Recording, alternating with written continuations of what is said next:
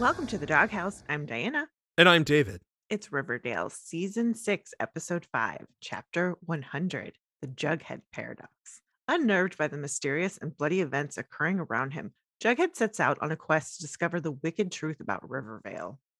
I can't believe I'm mad at this show because of a good episode. They did an amazing job with this story. It tied a lot of the other bullshit that we've been watching together. It gave us a really fun mystery to this 5-episode event. It was a great way to actually celebrate the 100th episode, both by bringing back all these actors and these characters in a very cheeky way, while also honoring the fact that we've lost Luke Perry in a way that makes total sense for our characters and world.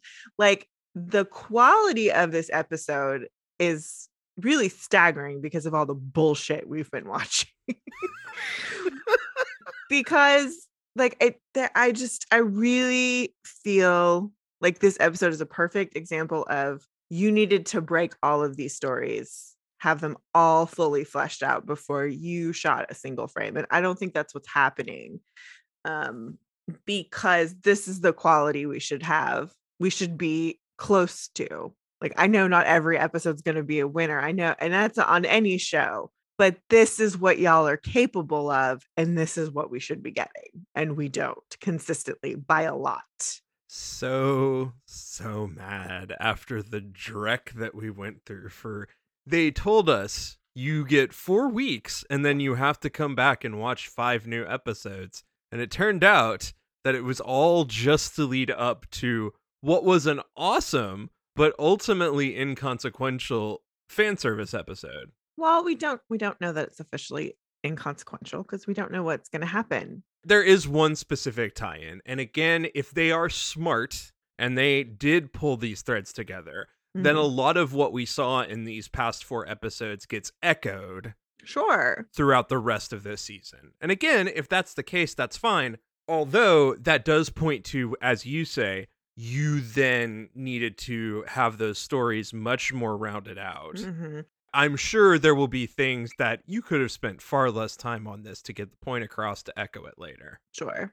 And it's not that the stories as a whole have to completely change, but how you present them and the order needs to be more streamlined, and it needs to be tightened up so that the payoff is better. Giving us a bunch of crap so we think this episode is good doesn't make this episode look better. It actually just makes the rest of your stuff look worse because I know what you're capable of. That's really what it comes down to. So that's very stereotypical thing that we've been mad at Riverdale for really all of season 5. Season 4 was consistently decent. Season 5 was a mess. Rough. It was a fucking mess. It was rough. And it's not even fully their fault. I say it's not fully their fault. I mean, they're responsible for it, but I know we have to look at the outside world. Yeah, it's not fully their fault in the sense of there was going to be some disjointedness no matter what. Sure. Other shows did even worse than they did. So let's give them at least that bit of credit. But the bigger problem was that, again, we know you're capable. You're capable of this. And you didn't take the time to plot it out. You were lazy about it. And just like this, it felt like you were lazy with it. And we don't have a showrunner who has got a consistent hand across the board. And I know I don't want to shit on Arias too much. He's been going through a lot of family stuff that's awful. But at the same time, this is a consistent problem with him. It's not only this year. It's not only this snippet. So it's a consistent issue with this show. Arias has such a high level view over a bunch of properties. At this point, he should not be show running any of this. He should be the CEO overlooking everything and have somebody specific dedicated to Riverdale. No. Arias is just like Ryan Murphy. Great ideas, good concepts. You help get it set up, and then you have to walk away because you don't know how to run a show. I say the exact same thing about Ryan Murphy. Brilliant ideas, brilliant concepts. You should be a producer. You should have no say in anything else that happens on the show. You cannot show run. Be an executive producer. You'd be so good at it because you clearly have the talent to understand and to do that first season of show running. True. Get it propped up, get it set up, and send it on its way. Consistent long-term storytelling you cannot do. Weird, interesting question. Do you think for both of them it's an issue of they are worried about delegating and they don't feel like they can? I'm sure it's a portion of it, but I believe both of them suffer from being too influenced by social media Mm. and people's opinions. I think both of them cannot separate. Okay, I don't care if everybody hates this couple. This is the couple that we love, and we're going to tell this story, and that's how we're going to go. I believe, just having watched a lot of Ryan Murphy properties and seeing where do they turn, where do they get bad, where does it become an issue.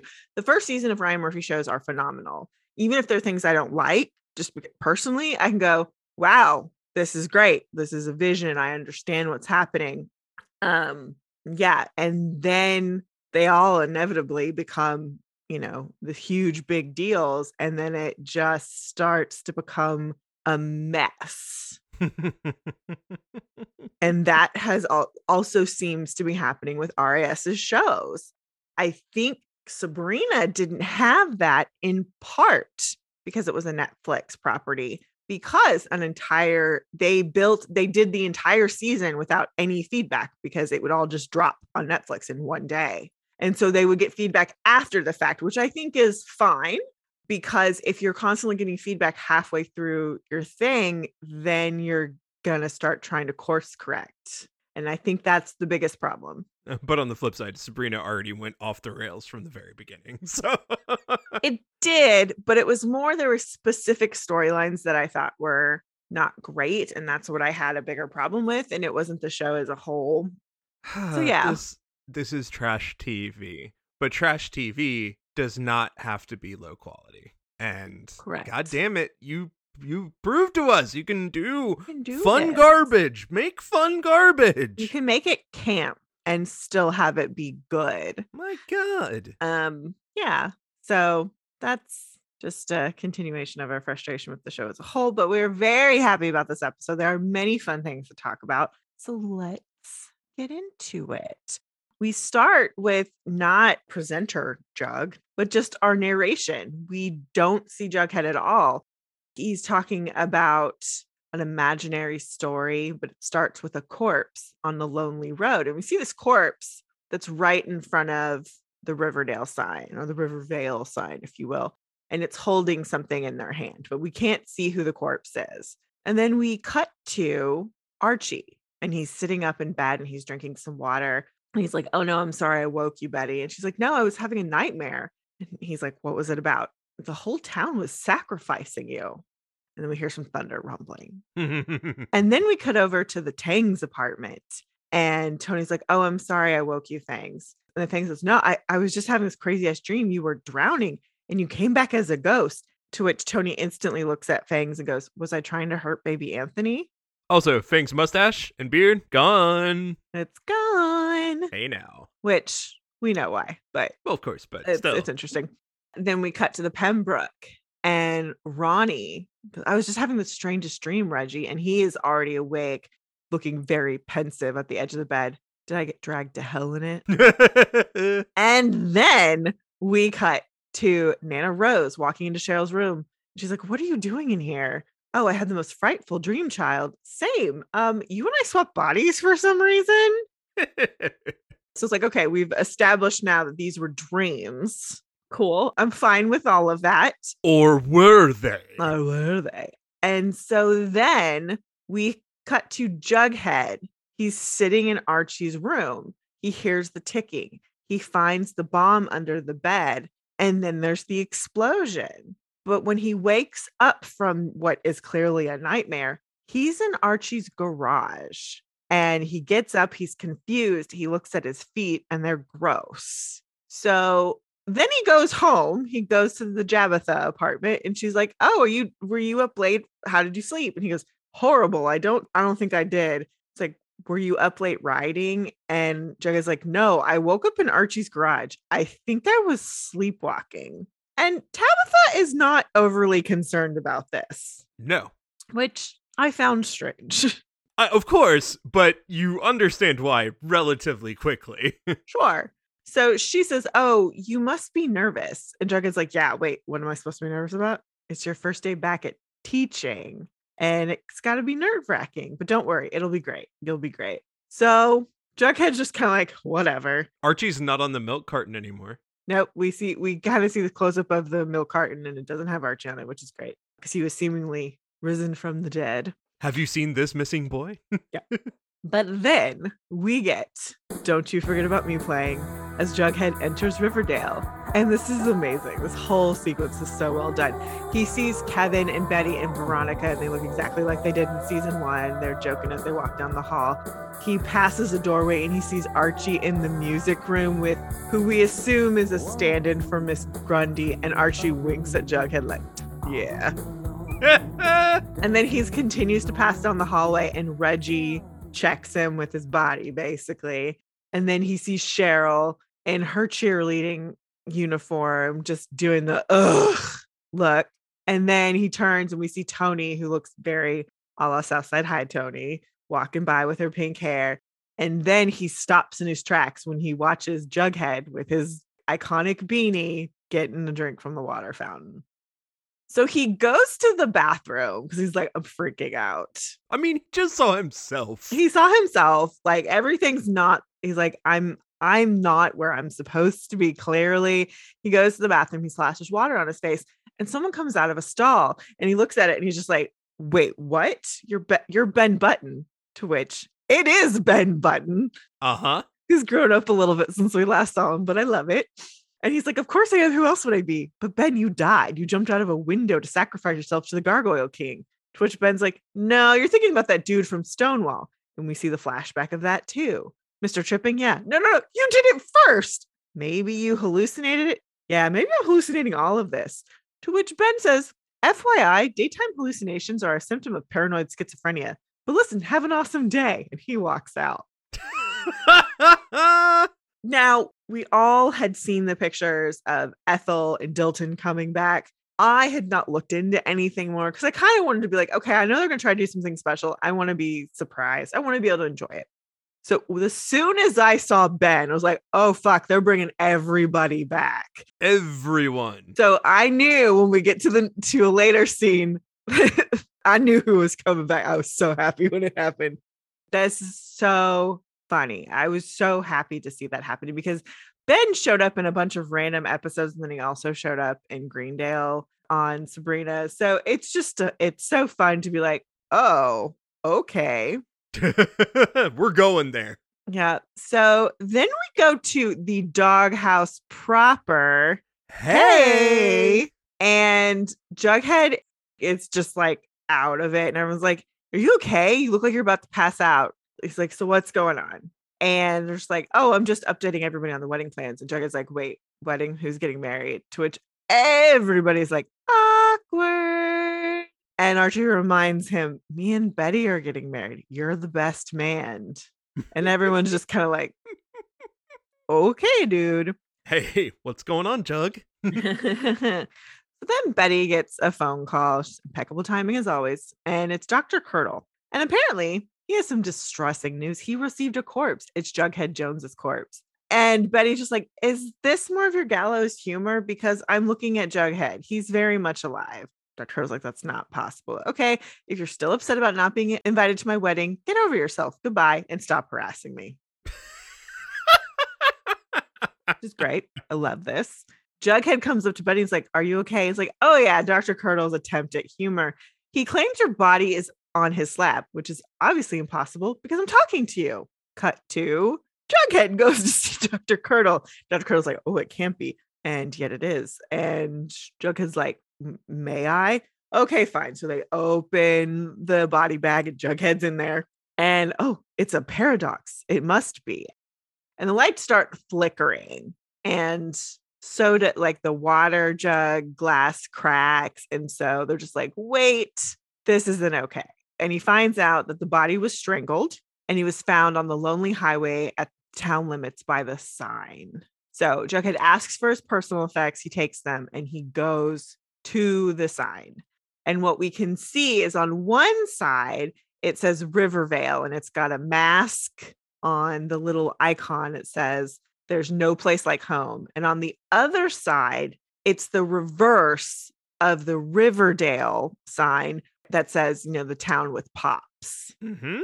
So they are quite literally mirror images of each other, which is great. Love it. Looks really cool. I wasn't expecting that, like that detail, especially that it's reversed. So he goes home and he's looking through the effects of the other Jughead, and he finds this Rivervale comic book. And it's the one where Archie and Betty are getting married. And so then he goes through his stuff and he finds a set of comic books he wasn't previously aware of.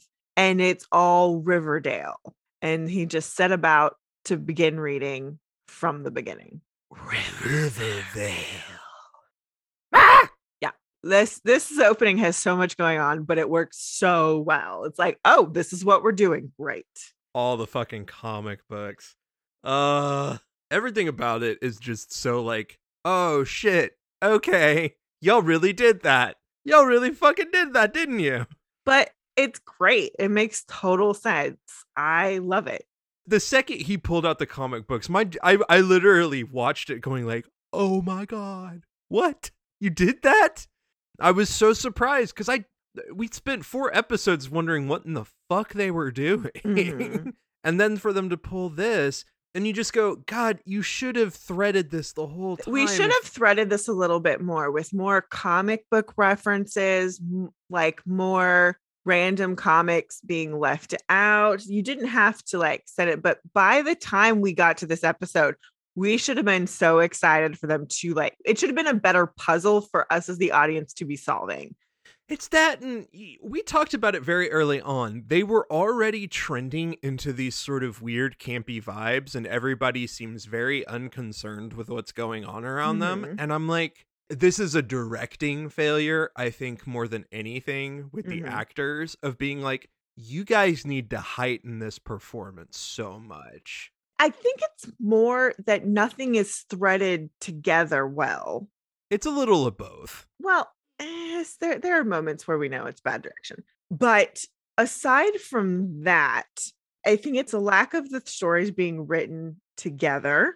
And then someone on set being like, oh, if we just put this one prop here in frame, we need it. We need to do that. That'll connect this dot to that dot. It's great. We need it for the signaling to the audience. Clearly there's nobody doing that. Or if there is, they're doing a very shitty job, or everything that person is doing is getting cut out. So whoever's in charge of making that happen, AKA our showrunner, is doing a shitty job. Once again, sloppy. So Jughead reads, and he's reading the comic book, and then he's having these visions of what we've already seen. So it's the flashback of him moving in with the comics, and we see him reading himself essentially. And then he gets to this page where it's reading between reading and the reading, and it's just kind of that mirror funhouse thing. And then the rest of the book is blank. And that's when Tabitha comes home. And she's like, what's going on? And so he explains what he thinks is happening. It's like, I've been reading these books, and only the first 95 chapters were Riverdale. But then on 95, it becomes Rivervale, which is also very funny because that's where we've been. So meta. But perfectly so. Yes. And he's like, come on, like you need, it's like a warped reflection of this parallel universe that we're living in. And Tabitha's like, okay. It's like, look, read them and then we'll talk. So Tabitha does. And I appreciate that Tabitha feels consistent between both worlds, because Tabitha's not like, you're crazy. She's just like, please present your evidence. Well, she is, you're crazy. But then she's also willing to go with Jughead. Because, Tabitha's seen enough weird shit in that town to go, Jughead doesn't like straight up lie. So, okay. So Tabitha reads things, and she had the same experience as Jughead did. And as we're watching like this time lapse of this happening, Jughead's like lurking around her, eating a Pop's burger, coming, drinking coffee. Like he's just like waiting for her to finish. And she's just like, this is so strange. I mean, I remember these things happening, but not in Riverdale. All this happened here in Rivervale, didn't it? And so Jughead's like, yeah. So then we see the page with the explosion at Archie's house. And so he goes to Archie and Betty next to explain what happened. And he says that the bomb created the parallel universe. And like that's where we split off. And they're just kind of like, yeah, what? That doesn't really make a lot of sense. And Betty's like, hey, Archie, didn't you have a dream with a bomb in it? And he's like, yeah, but it was a dream. Or am I making that up? And, it was just a dream, Jug. So they really just kind of blow him off. Well, Archie blows him off. Yeah. Betty considers it. Archie's the only one who blows him off. Archie truly blows him off. Betty's just kind of like, huh? What? This sounds weird. I mean, it's very much like, I can't put, what is it, on my police report. It's that Betty. But, like, I love the fact that early on, they're dropping hints about it. Oh, sure. So good. Then we go to Veronica and Reggie, and Veronica's like, this is impossible. And this Hiram Lodge is the villain, but we all know he died the night before my quinceanera. I was so upset. We had to cancel the Jonas Brothers performance. Oh my God. The fact that in the warped reflection, she killed off her dad. Well, her dad died. So like he's not the big bad. And Jughead's like, he's the big bad in Riverdale. He's like Darth Vader, which is great. And then Reggie. And this is the moment you knew Ross Butler was coming back if he was willing and able. You knew it because he goes, how come I look different? What do you mean? I look like two different people, both devastatingly handsome. But other than that, he's just like, this I look like a different person, which is hilarious. The fact that once they called that out, you knew Ross Butler was coming back, which I love. And we all know Ross Butler left because he had a contract to go do 13 Reasons Why. He didn't leave because he didn't want to keep doing Riverdale, but he had another contract and they didn't know if this show was going to get picked up. So he had to make a choice. So no hate towards Riverdale. He had to go with the money. But they did it. They fucking did it. Funny. So funny. So Jughead goes, oh, well, that might be an anomaly. Okay, cool. And Veronica's like, have you shown these to Cheryl? So we go to Thornhill. And Cheryl's like, so according to this horrid pamphlet, Kevin Keller and Moose Mason discovered the corpse of my dead brother while secretly canoodling in the woods. And Jughead's like, yeah, does that not sync up with your memory of Jason's death? It doesn't, you lunatic. Ghoul lunatic. To begin with, JJ's not dead. What are you talking about? That's impossible. I mean, your life was basically defined by his death. 100% accurate. It's fucking true. Cheryl's like, I can tell you he's not dead. And in walks Jason. And he says, oh, hey, Jughead, I didn't know you were here. Are you ready to hit the court, Share? Because we're both dressed in tennis uniforms. This is the first time Trevor Steins, who has been playing Jason Blossom's corpse, essentially, these entire 100 episodes, this is the first time he has said a single word. It's the only time he'll ever say anything. These are the only words he will ever say. I love it. I love it so much. I was so excited. It was so funny. I'm sure he had a great time doing it. Thank you, Trevor Steins. You're amazing. So yeah. And so she's just like, okay, wait for me by the convertible. And he goes, yeah, sure. And he winks at her in a way that is very gross. It feels like the Blossom family incest thing is happening. Gross. Didn't feel good. Nope. So Jughead's like, wait, we had an in memoriam page for him in our yearbook. No, hobo, we didn't. Love the dropping of the hobo because she's calling that all the time. So good. And she's off to play doubles with her very much alive twin brother. Toodles, feel free to see herself out. Now, I do want to point out that Cheryl does have a brooch on her outfit, but it is not her iconic spider brooch. It is cherries. Hey now. Very cute and very appropriate. It looks just like her spider, but those are cherries. So Jughead goes back to the doghouse. Hey! And he's looking through the yearbook and he confirms this theory that that there was an in memoriam page, and that even though Riverdale and Rivervale diverged ways minor and major, they were analogous, but he needed to understand the rules of both of these worlds. So he needed to sharpen his knowledge of parallel universes. Okay. I mean, this is one complaint about the writing of this episode. They make it, they try to get too clever with the science of it, just a little. This makes perfect sense to me because it's all written in narrator Jughead's voice. Yeah. I'm fine with it. And the going more into the science gave them the excuse with Dilton and Ethel, which also makes total sense to me. I'm here for it. But I mean, it really boils down to in that because it was created as a single nexus, there's common things between the two. And that's fine. So we cut back to the Pembroke, and Reggie is giving Veronica a massage. And he's like, you're all nutted up. What gives? Like, Jughead, he triggered me with all that talk about my father. Yeah, Donnie Darko is the worst. Great thing to call Jughead. Oh my god. And then there's a doorbell and then some knocking. Veronica opens it, and it's Reggie. Only it's the Ross Butler Reggie. Hey, babe, you miss me? I was so excited when this happened. I was like, yes, yes. This is my favorite thing ever. And it only gets better. It only gets better. So Jughead goes to the library. He's trying to find this book. Librarian says, oh, the book was checked out and never returned. Oh, who checked it out? Dilton Doily. Jughead's like, man, he's dead, so I can't ask him. And the librarian is really offended by this. He is most certainly not dead. He teaches physics down the hall. I mean, fair. Cool. So we run down the hallway, and Jughead finds Dilton Doily with super long hair, which looks gorgeous on him, by the way. Mhm. And he's the physics teacher. Oh, and Ethel's his teaching assistant. Also appropriate. So he sits down and explains everything to Dilton. Dilton says, yeah, I believe you. Yeah, but there's nothing to do. Just live your life here. Like, it's great. Don't worry about it.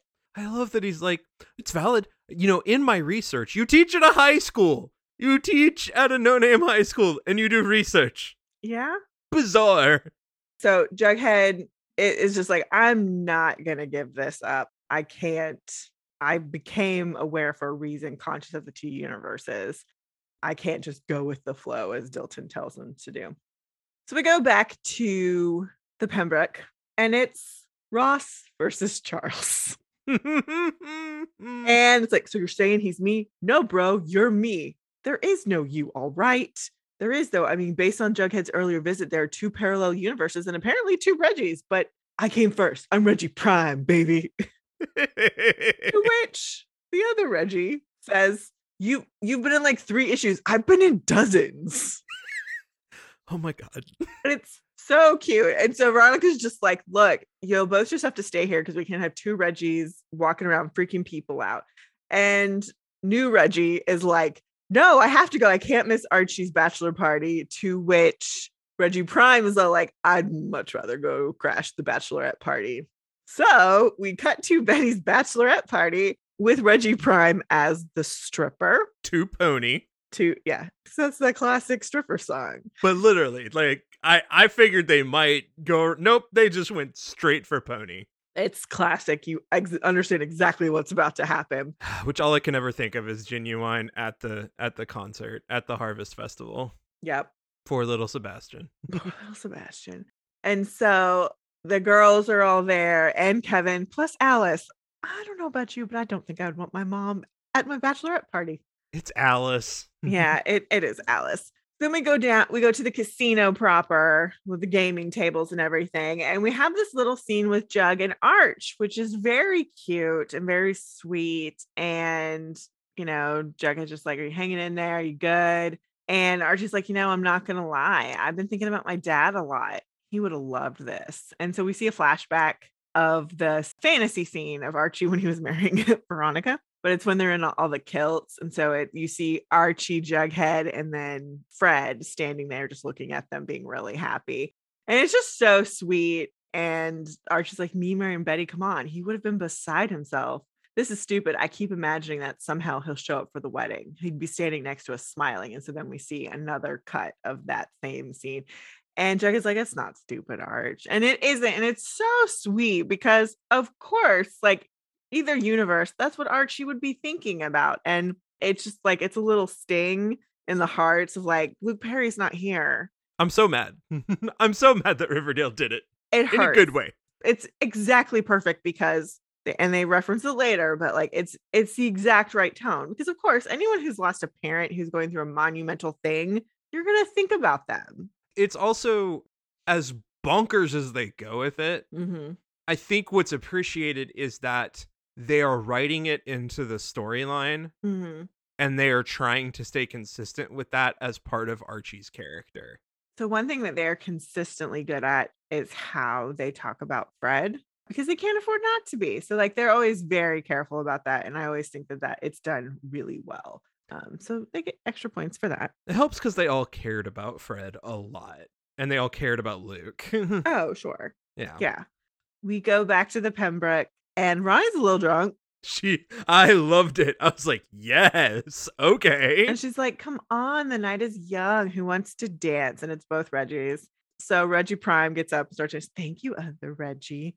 I knew I could count on you. And so they're dancing. It's like, we could have a sweet little thing here, the three of us. And like she's taking Reggie Prime's hand, is like rubbing it on her body.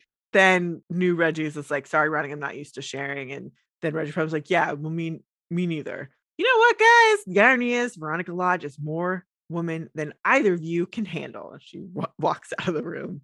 I love Veronica giving zero fucks about their bullshit. That's very funny. I was ready to be with both of you. I wanted a Reggie threesome. And you cannot get over your bullshit. She just wanted to have two guys fawning over her. That's fine. Mm-hmm. Why not? Two Reggies? Absolutely. So we cut to the next day, and we're in the teacher's lounge, and they're all hungover. Like Veronica's dropping Alka-Seltzer. They're hating each other. Like they look miserable. So funny. And like Tony's like, you remember when we were in high school and we'd party too hard and be hungover and we could just skip class? Yeah, the good old days. And Kevin is chuckling. He's like, being a teacher sucks. I think Kevin is still drunk. Like the way he says that, I was like, you're still drunk, bro. Or like flashing back to 18, but it's so fucking funny, that delivery. His delivery is perfect. So then Cheryl comes in and she's really upset. What's wrong, babe? So Cheryl and Tony are definitely together in this world. Mm-hmm. And Cheryl has gotten a ransom note. They've taken her brother. Unless she gives them some crazy amount of money, they're going to kill him. So then we get flashbacks to the Black Hood. So Jughead takes Archie to the bathroom and is like, hey, I think I know where Jason Blossom is being held. And Archie's like, is this more of like parallel universe stuff? Yes. But if it's true, we need to investigate. And I think he's being held at the White Worms. Like, so what do we want to do? Let's get Sheriff Keller. Okay. We see Jason Blossom being held in the White Worm, but he's not like in the storage closet this time. He's just in the room. Basement. Yeah, he's just in like the White Worm. And Sheriff Keller and Archie and Jughead bust in and they find Jason. And then the Black Hood comes in and is like, what the? And he pulls his gun like he did in the original time. But this time, Sheriff Keller pulls out his gun and shoots the Black Hood dead. He actually gets him. Yeah, he actually gets him. And so Jughead, rushed over to him and he's just like, it occurred to me that whoever was under the mask was most likely the same person who killed my double, Riverdale's big bad. Not Hiram Lodge, and it's Clifford Blossom. It is our actor who played Clifford Blossom. Great. He came back for that. And cool. That's how that's been rewritten, but all right. We cut back to the Reggies are fighting. Like they're wrestling. And Veronica comes in and tells them to knock it off. And she's like, I'm done with this macho, toxic, competitive crap. We're adults here. We should be able to act like we're adults. And until that happens, you're both grounded. You two need to figure out whatever it is you need to figure out in order to coexist. What? No fair. No fair. Like, they're totally acting like children, and I love it. And so she leaves them. And then they look at each other and go, idiot. Idiot. They both say it. It's great. They had way too much fun with it, and I love it. That sold this whole episode for me. Just all of that Reggie bullshit was the fucking funniest. Well, and that's totally season 1 and 2 Reggie. Uh-huh. Like, totally that. Because new Reggie, the Charles Melton Reggie, has had the time to evolve and mature. So I love that the second he sees his competition, he reverts back to that, which is great and makes total sense. So we cut to Pops, and this is where we're having a rehearsal dinner. And Alice starts giving a speech. And, well, now I think my husband, Hal, would like to say a few words. Just a few, though. Fucking Hal. Hal is there, which of course, that's why he's not the Black Hood, because he's Hal. which again is Lachlan Monroe. I love that he came back. He's always been really good about lending his voice, doing things for the show, even though his character's technically been killed off. Great. Love it. So fun. He's having a lot of fun being bad. It's great. Mm-hmm. And so he just says, now I remember when Betty was born, and then the door opens and Tony walks in and she looks very distraught. What is it? What happened? Jughead starts narrating it. I knew even before Tony said it. She's dead. Who's dead, Tony? Cheryl. She was strangled. Yay! Seriously, the first thing that I thought of in my head was Ding Dong, the witch is dead. Justice please. For once. Please put that bitch out of her misery and put us out of our misery, because damn. We're not that lucky. I know. So I go to Thornhill. Jughead's taking photos. Betty's taking, hair samples. She was strangled in her bed. And so Jughead's like, it just doesn't make sense. How could I take Dilton's advice and do nothing? Wait a minute. Dilton. I've been wondering who's this universe big bad is. Could it be Meek Dilton Doily hiding in plain sight? And so he rushes to the school and, the lights are flashing, doing that paradoxy thing. And Dilton Doily has gone full mad scientist. He doesn't want us to do anything because the two universes are bleeding into each other. Ethel's like trying to help explain what's happening. But Dilton's like, no, we're not going to stop it because I want to be there to document the moment that this happens. So, like, they converge. And Jughead's like, this is awful. You can't do that. And Dilton's like, you couldn't stop me. Ha ha ha ha. And then he spits up blue foam and dies. He's like, wait, what? And Ethel's like, I put poison in his grape juice. Ethel's so done with Dilton and all of the bullshit. Yeah. I love it. It's very good for Ethel being like, fuck all of this. So yeah, she's like, we can't let everyone in both universes die, just so we can study. And Jughead's like, do you know how to save these universes? Of course I do, Jughead. Well, one of them, the Prime one. I can save Riverdale. Ooh. So then Veronica comes back to the Pembroke. She comes in saying, Reggie's? Damn egotistical, narcissistic morons. When I said settle this, I didn't mean with a duel, because they've killed each other. Love it. As like, wow, that's a little dark as it is. It's also very funny. It's perfect in its darkness. Everything Camilla does in this episode is amazing. Mm-hmm. Oh, yeah. So we cut back to the school. Ethel has drawn a diagram. And so they talk through what they need to do to recreate the circumstances of the Big Bang. And Jughead's got to set off a bomb in Archie's room. And Ethel's like, yeah, but with Betty and Archie in it. And Jughead's like, no, I'm not going to do that on their wedding day. What? No, that's awful. And so then he's like, well, no, we just have to do it as close as possible. So, okay, so if not Betty and Archie, then maybe it could be. And she has that smile on her face, like she's hoping she'll get picked. Yep. Because remember, Ethel had a big crush on Jughead for a while. Yep. Which canonically, Jughead and Ethel are dating. In the original comic books, I know in the more recent reboot of the comics, Jughead is considered asexual. That's so cool. But in one universe, Ethel and Jughead make it happen. Mm-hmm. Jughead goes, me and Veronica, what are we if we're not counterparts to Archie and Betty? Ethel, you're brilliant. And during this, we get the flashback to when Veronica kissed Jughead in the hot tub. One of my favorite moments. Just like, no. Yeah.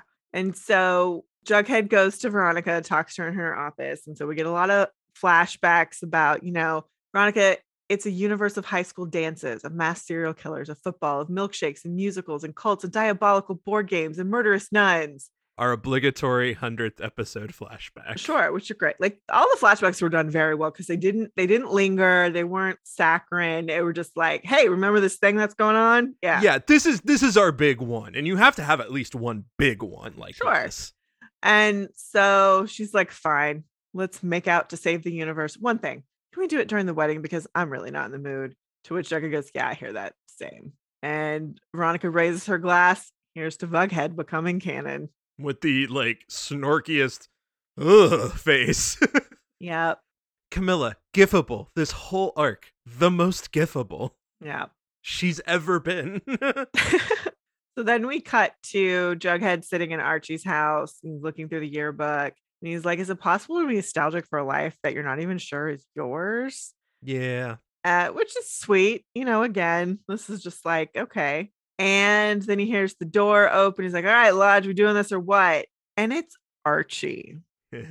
And turns out Archie is this world's big bad. I I love this. this. This is great because it's the exact opposite. In Riverdale, he's the golden boy. He's their savior. In Rivervale, he's their demon. He's their tormentor. Perfection. Love this.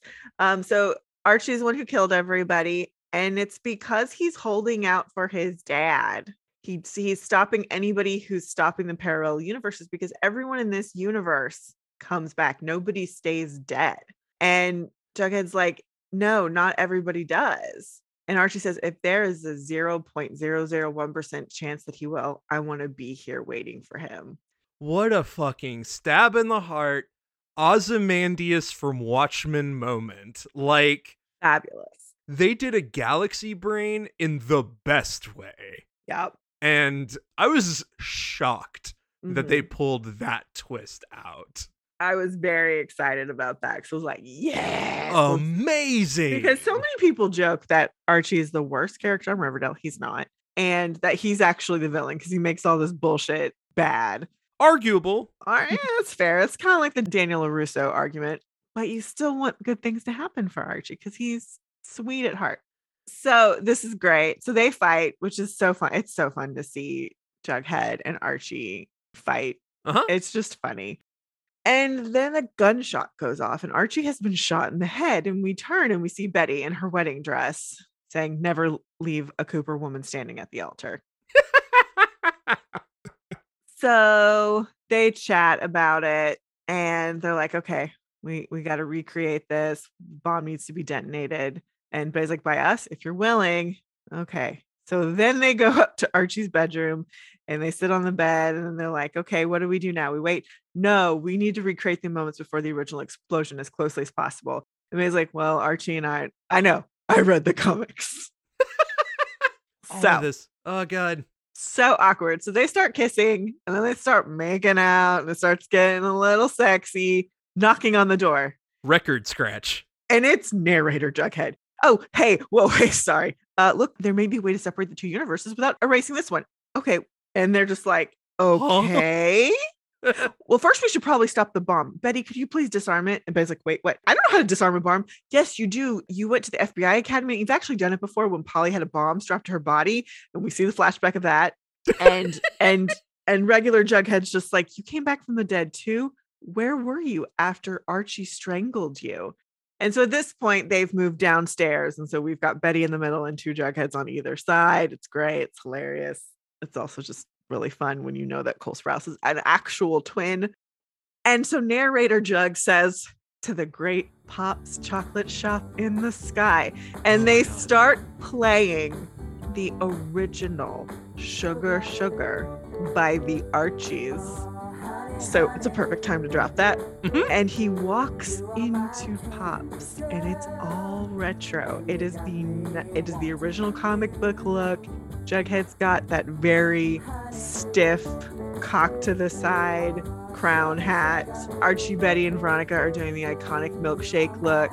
It's adorable. It is. Everybody's in their booths. Everybody's in their booths. And not only is it Pops, it's a comic book shop. And Pop says, hi, grab something to eat and have a seat. It's all you can eat on the house, of course, to which Jughead makes that big smile because we know Jughead can pack it away. And so, he's looking at the comic books and that's when he found it. A special comic book that came in between issues 95 and 96. And it bridged the gap between Riverdale and Riverdale. And we see a comic book that has Riverdale at the top and then its mirror image is Rivervale. It told the tale of two linked universes and how, if that second universe were to become separated from the first, it would die unless a new power source could be found and maintained. So then they're talking about it and they're like, okay, so what's the new power source? And he's like, well, imagination. And they stare at him for a good 2 seconds. And he's like, okay, well, wait, what's the opposite of the bomb, which is destruction? And they're like, oh, creation. So regular Jughead is like, oh, you need a story generator. Which narrator Jughead's like, yeah. And Betty's like, well, why can't you do it? He goes, I can't. I'm the narrator. And Jughead's like, yeah, I'm the person who needs to do it because I'm both in and out of the story. And so narrator Jughead's like, yeah, but once you start writing, you have to be in complete isolation. And Jughead's like, okay, I guess Dilton's bunker. And it's like, yeah, you'll have plenty of food, unlimited paper, and once you're in there, we'll just seal you in. And Betty's like, I can't let you do that. I can't live with myself knowing you've made the sacrifice. And narrator is like, actually, you will. You'll completely forget all about it. Mm-hmm. And they're like, okay. And Jug just goes, no, this is what's got to happen. Yeah. So, okay, you just need to make sure the bomb goes off, Jughead, and it's going to be okay. And Jughead's like, we got this. You and me saving the universes. Aww. Which is very sweet and reminiscent. I like that moment. The kissing was a little disturbing, but it was disturbing, except that they played it for the best. They played it for ever. the awkwardness, which is exactly the way it should have been done. If they were way too into it, it would have been more creepy. And then fucking narrator Jug. So good. So we see Jughead in the bunker and he's starting to type, and we see what he's typing, and then we hear him reading it. It's like, it's in this moment that Jughead and Betty began yet again the doomsday clock's countdown. While in the living room, Archie Andrews reanimated and resumed his mission to stop Jughead. So we see Archie's hand twitch, and then he gets up and he grabs a bat. Zombie Archie. It's very zombie Archie. It's great. And so he starts banging on the door with his bat. And inside, Jughead and Betty just hug, waiting for the bomb to go off. And then it does. It counts down 0. And they just are like, what? And then next thing they know, they're walking downstairs in new clothes, and all their friends are there. They're grabbing food, and they're all just like, there you guys are. We were about to set a search party. Seriously, what were you doing? And they look at each other, and Betty and Jughead are like, I don't remember. Do you know? I don't have no clue. All right. Archie's like, come get your food. Your spaghetti's getting cold. I'm like, oh, cute. And they kiss. So then we cut to Jughead in the bunker, and he's writing, and he says, after dinner, Jughead and Tabitha will start moving his belongings out of Archie's garage and into their new apartment, including a comic book collection Jughead had forgotten he had. And though he will not know it in the moment, this collection of comic books and the secrets contained within its pages will one day save his and countless others' lives. And so we see that actually happening. And then Ethel served Jughead a plate of hamburgers. So it worked. Rivervale will continue to exist in an endless time loop you created, as long as you keep typing. And Jughead's like, yeah, luckily I've got a lot of stories. And Ethel asks a question. What happens in the Prime Riverdale universe? And with a little smirk, we see Jughead says, guess we'll never know if someone did something to change the course of the events. So then we cut to the shot of Archie's house, and it says, meanwhile, back in Riverdale. We go back to the ending scene of season 5 with Archie and Betty getting hot and heavy, and we hear that ticking. But then it's Betty's phone ringing, and she picks it up, and it's this static voice that's kind of coming in and out, and it kind of sounds a little warped, and it's telling her, you got to get out of the house. There's a bomb. Leave. You've got to go. So Betty's like, come on, we got to go. And then we cut to Jughead in the garage, typing away, and the explosion goes off. And it's just this loud ringing, and it's in his ears, and he's trying to talk, and he can't hear. Riverdale. Oh, shit. That was fabulous. Because the voice on the phone, we're pretty sure is Jughead. Listening to it again, I was like, this is Jughead. And it also, it's so easy to do because he gives that little smirk of like, guess we'll never know, huh? Yeah. Because you're just like, oh, writer Jug went ahead and made that one call to make sure things would be okay for those two. Yeah. So, yeah. And so, like, you figure it's Jughead, but it could also be someone else, so that like they make you think it's Jughead because that's the most obvious, but they garble it enough that it could end up being somebody else if they decide to switch it, which is also fine. This was so fun, and it's a great spot to leave us on, knowing that we're going on hiatus. Yep. Like this is how you need to leave your mid-season - your season finale. It needs to answer a bunch of questions but still make you go, But what's next? It's frustrating because the event was so lackluster. It was really lackluster. Boring compared to what they gave us here. And it just, none of it tied together. Even if you wanted to go with that Twilight Zone, 4 weird stories dealing with 4 weird things, and never tie it back, just have it be this own weird separate event. But if you had tied that through line in just enough, this would have been all worth it. And it just never did. It never felt that way. So we did 5 episodes for one amazing mid-season break. Yeah, and it just doesn't feel worth it. It just doesn't. Not really. But on the other hand, I would watch this one again because it's so fucking fun. And for 100th episode, to celebrate that 100th episode in this fun a way and this playful a way as a show, it harkens back to some of those like season 2 and 3 days when we went, the show might not be good, but my God, do they go for it? Yeah. And this is episode they really went for it, and it paid off so well. And it makes me excited for what we're going to do next and how these episodes are still going to be canon, but in what way? Like, what are the ripple effects in Riverdale? And that's what's interesting and fun. And so I think they should have really thought harder about what they were presenting to us on a week-to-week basis, because I'm sure a binge watch and watching them all back to back is much more forgiving.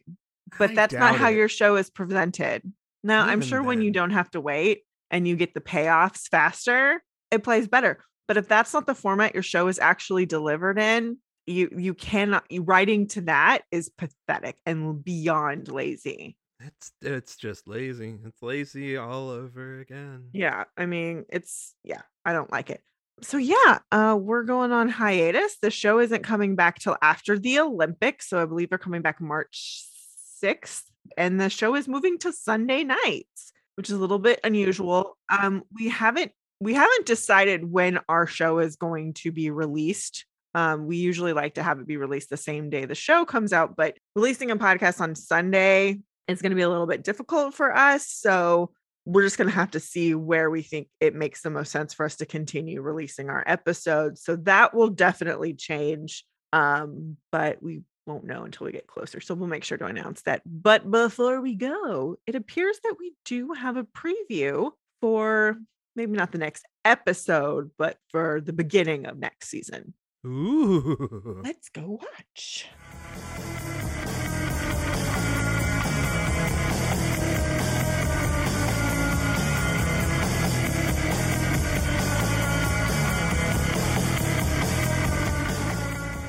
Okay, so Cheryl's gonna fess up to her curse.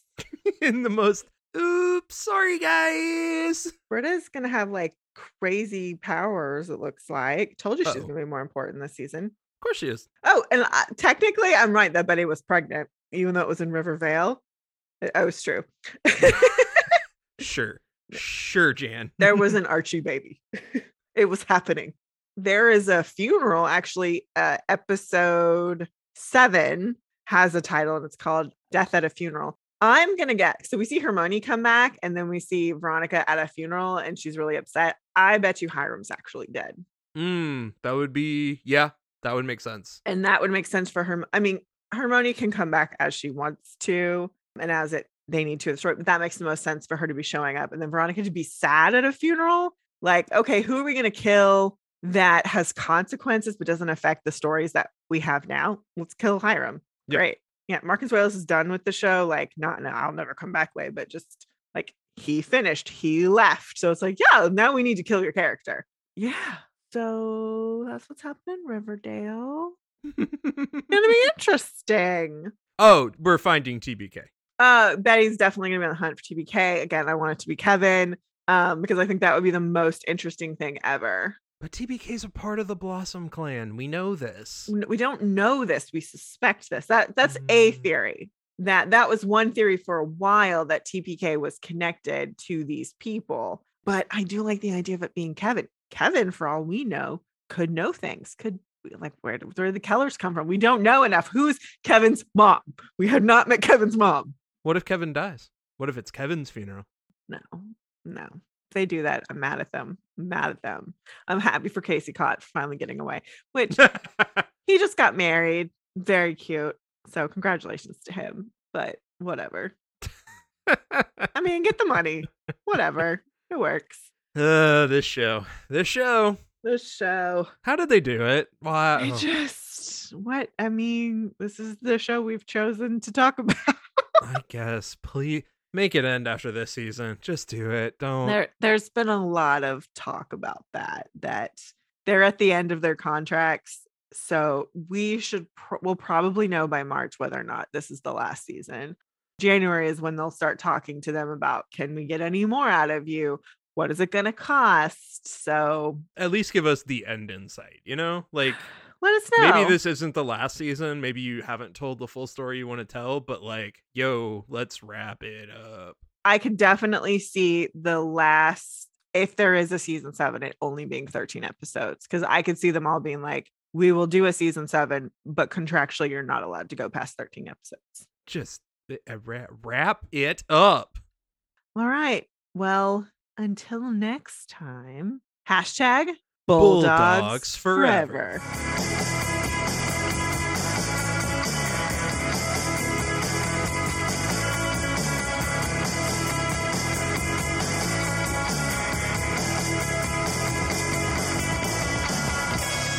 Thanks for listening. Be sure to review and rate us on iTunes, Stitcher, or wherever you listen to your podcasts. For questions, comments, and recommendations, you can email us at macintoshandmod@gmail.com or find us on Twitter, Instagram, and Facebook.